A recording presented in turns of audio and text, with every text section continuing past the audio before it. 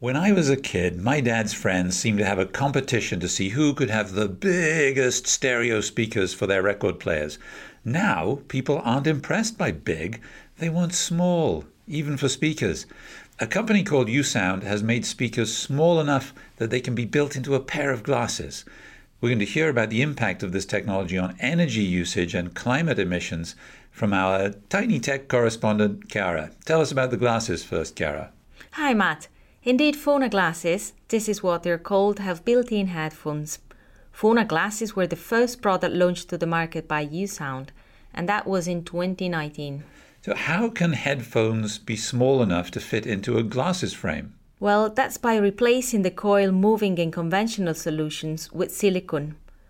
That makes these speakers lighter and smaller, so small that they can be integrated in technologies requiring more minimal designs, such as the audio glasses. Now, there are already high-performing speakers.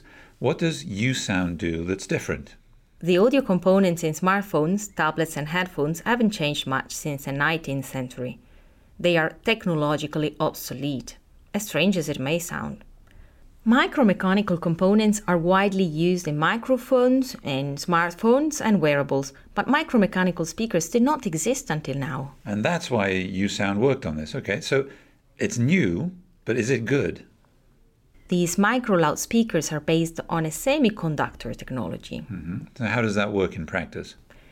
To radiate sound, air must be moved. To move more air, a small micromechanical system structure is connected to a membrane that expands the movement over a larger surface. The result is a system working just like a standard electrodynamic speaker, but with the bulky magnet coil engine replaced by integrated piezo actuators on a micromechanical systems chip. Ooh, that's quite a mouthful. The speakers are a lot smaller than the technical words that describe them. Instead of micromechanical systems, we can just say MEMS. That's better.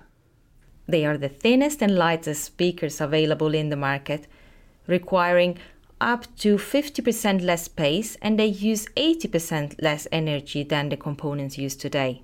Which is why we're talking about these speakers on the Climate Solutions podcast. So, what are the applications of USound MEMS speakers? Anything that is portable and has an audio output. Augmented reality glasses, for example. And USound has also very recently launched a new amplifier to boost the battery life of hearing aids and smart glasses. No doubt we'll be hearing more about this technology. Get it? Hearing more about this technology? Thanks, Chiara. We're reporting on a new climate project every week on Climate Solutions. They're all different, but each of them will make you look at the solutions to climate change in a new way. Subscribe so you don't miss any of them. Listen to the previous seasons of Climate Solutions too. We've got a series on the innovations that are going to save us from climate disaster and another on how green finance is going to help pay for it all. Thanks for listening to Climate Solutions from the European Investment Bank.